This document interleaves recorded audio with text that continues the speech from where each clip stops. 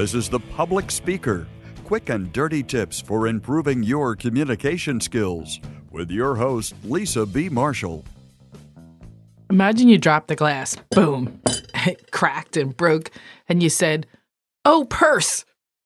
Sounds weird, right? You would never say that because purse doesn't carry any sort of negative meaning. When you drop a glass and you break it, you probably are going to yell, "Oh, shoot." You thought I was going to say something else. Or maybe you say something even stronger. It's because it's your first and most emotional reaction. If you had a chance to stop and think about it, you might choose a different word. Profanity is often quick, it's unfiltered, it's just a reaction to an emotional situation. But there are times when profanity can be used deliberately in a speech or a podcast to add emphasis or to persuade your audience. And that's what we're going to talk about today. But before we talk about profanity, I watched a little profanity this weekend. Actually, I watched quite a few movies. I was enjoying my Netflix subscription. The movie that I think I enjoyed the most, though, was Enough Said. I don't know if you saw that one. It's the movie with Julia Louis-Dreyfus as Eva, and she's a divorced parent. She's a masseuse, and her daughter is leaving to go off to college, and she meets Albert. Albert's played by James Gandolfini. And in essence, it's a romantic comedy. I thought it was charming, and I thought the acting was really, really good in this movie. What I love about Netflix is the flexibility. You can watch either TV episodes or movies, and they've got thousands of options that you can watch either on your Mac or your iPad or your iPhone, your TV. Of course, they also support a PC. And it saves time. It saves you money and hassle from the regular, ordinary movie theater experience, although I like that on occasion too. So for your free trial, your free 30-day trial, you go to netflix.com/QDT. That's a free trial of Netflix, instant streaming at netflix.com/QDT.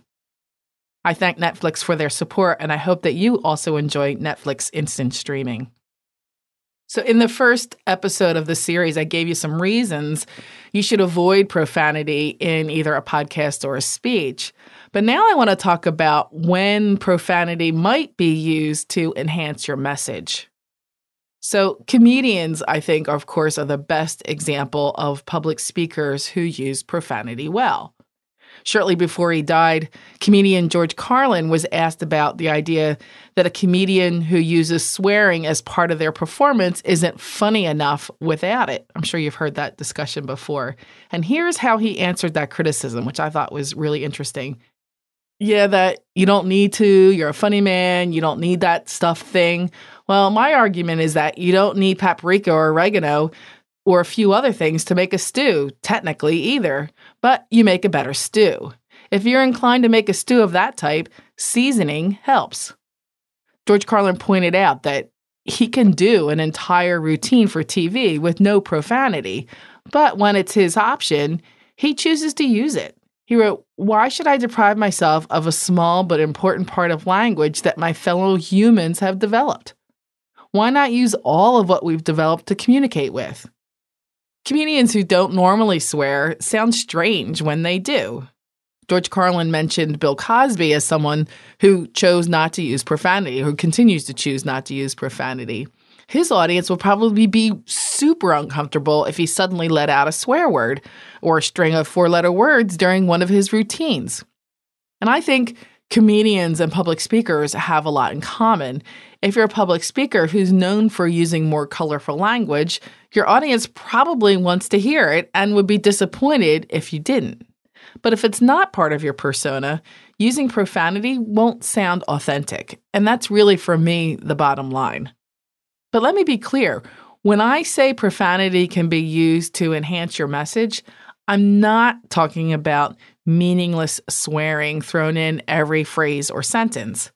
In part 1 of the series, I talked about a football coach who was fired for lacing his motivational speech with profanity. And he used the F word over and over and over again, and he certainly displayed his emotions. He seemed like he was out of control, or at least that's the impression you leave when you say that word over and over.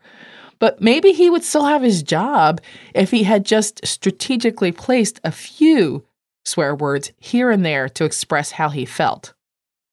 Have you ever listened to a podcast or watched a video by Gary Vaynerchuk? He's a very high energy guy. He's a co-founder and CEO of a social media marketing company. He's a public speaker. He's written a number of New York Times bestselling books. He's been a frequent guest on shows like CNN's Piers Morgan, and he's also a wine blogger. Gary's from New Jersey, fellow citizen of New Jersey like I am, and his enthusiasm is contagious. Just don't listen to him with your kids in the room. So I learned that lesson the hard way. Gary used some very adult language to get his point across in podcasts and videos. And like George Carlin, it definitely can turn people off. But it depends on the situation. He's got a huge following, and I believe his use of profanity is partly responsible for that. People have come to expect profanity from Gary. So I think when used smartly, profanity catches your audience by surprise. It says, this point is really important to me. And I think that's part of Gary. His passion comes through the use of the profanity. And just so you know, when you do use it, some parts of your audience will connect with you better because of it. But of course, some will also tune you out for the same reason. So what I think is fascinating is that there is persuasive power in mild profanity, and it's been proven. In 2006, Scherer and Sagarin ran a small study where they divided up participants into 3 groups. They gave the same speech to each group, except one used a mild swear word at the beginning, one at the end, and one not at all. Then the 2 audiences that heard the swear words were more persuaded than the one that didn't. The study showed that using profanity in this way did not have a negative impact on the audience. So the lesson is profanity is more acceptable in some contexts than others. For example, an audience in the 18 to 25 range is going to be more accepting of swearing than an older audience. It's also worth noting that audiences feel differently about swearing from men or from women.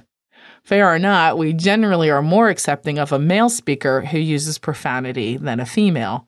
And in fact, I couldn't even think of a single female professional speaker who is able to use or does use profanity effectively. But there are some comedians, but even those comedians, I think, the women comedians suffer some sort of prejudice. Think about that comedian, Kathy Griffin. She uses a lot of profanity, and I'm sure that there are some audiences that are turned off by that. So the bottom line is this: choose your words carefully. Some people use profanity, and it actually helps them connect with their audience better. But you always risk alienating some of the listeners. We know now that a few well-placed swear words can be persuasive and passionate. But overuse of obscenities, I think, diminishes their power. This is Lisa B. Marshall, helping you maximize sales, manage perceptions, and enhance leadership through keynotes, workshops, books, and online courses.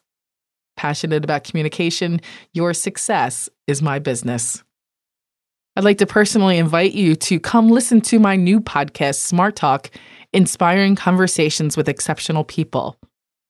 I'm excited. My new podcast, Smart Talk, Inspiring Conversations with Exceptional People, is off and running and off to a great start. I'm very excited. I'm excited because I had an opportunity to interview Marcy Shimoff. Of course, you probably know her. She's a New York Times bestselling author for multiple books, but she's most well known for her Chicken Soup for the Women's Soul book. But she's also written Happy for No Reason and Love for No Reason. She sold over 15 million books. Imagine that. She was a really great interview, very interesting person. And who else did I have? Oh, I had Jeremy Donovan on for a 3-part series on how to deliver a TED Talk. That was really interesting. So if you hop on over to smarttalksuccess.com/blog, you can see it over there. If you want to just check in on iTunes, you can do smarttalksuccess.com/iTunes, and that'll take you to the link for the iTunes subscription. I really would love for you to check out the show, take a listen, and let me know what you think. Again, that's smarttalksuccess.com/iTunes. And finally, I'd like to thank our sponsor, Netflix. This podcast is brought to you by Netflix Instant Streaming. You can watch thousands of TV episodes and movies on your PC, the Mac, the iPad, the iPhone, or your TV instantly. All streamed instantly to you by Netflix, which saves you time, money, and the hassle. For your free 30-day trial, you can go to netflix.com/QDT. That's netflix.com/QDT for your free 30-day trial. If you have questions about how to communicate better at work, leave a voicemail at 206-350-7970 or email publicspeaker@quickanddirtytips.com. Sign up for Lisa's newsletter or get information about speeches and workshops by visiting lisabmarshall.com. You can find a transcript of this show and links to connect with Lisa at publicspeaker.quickanddirtytips.com.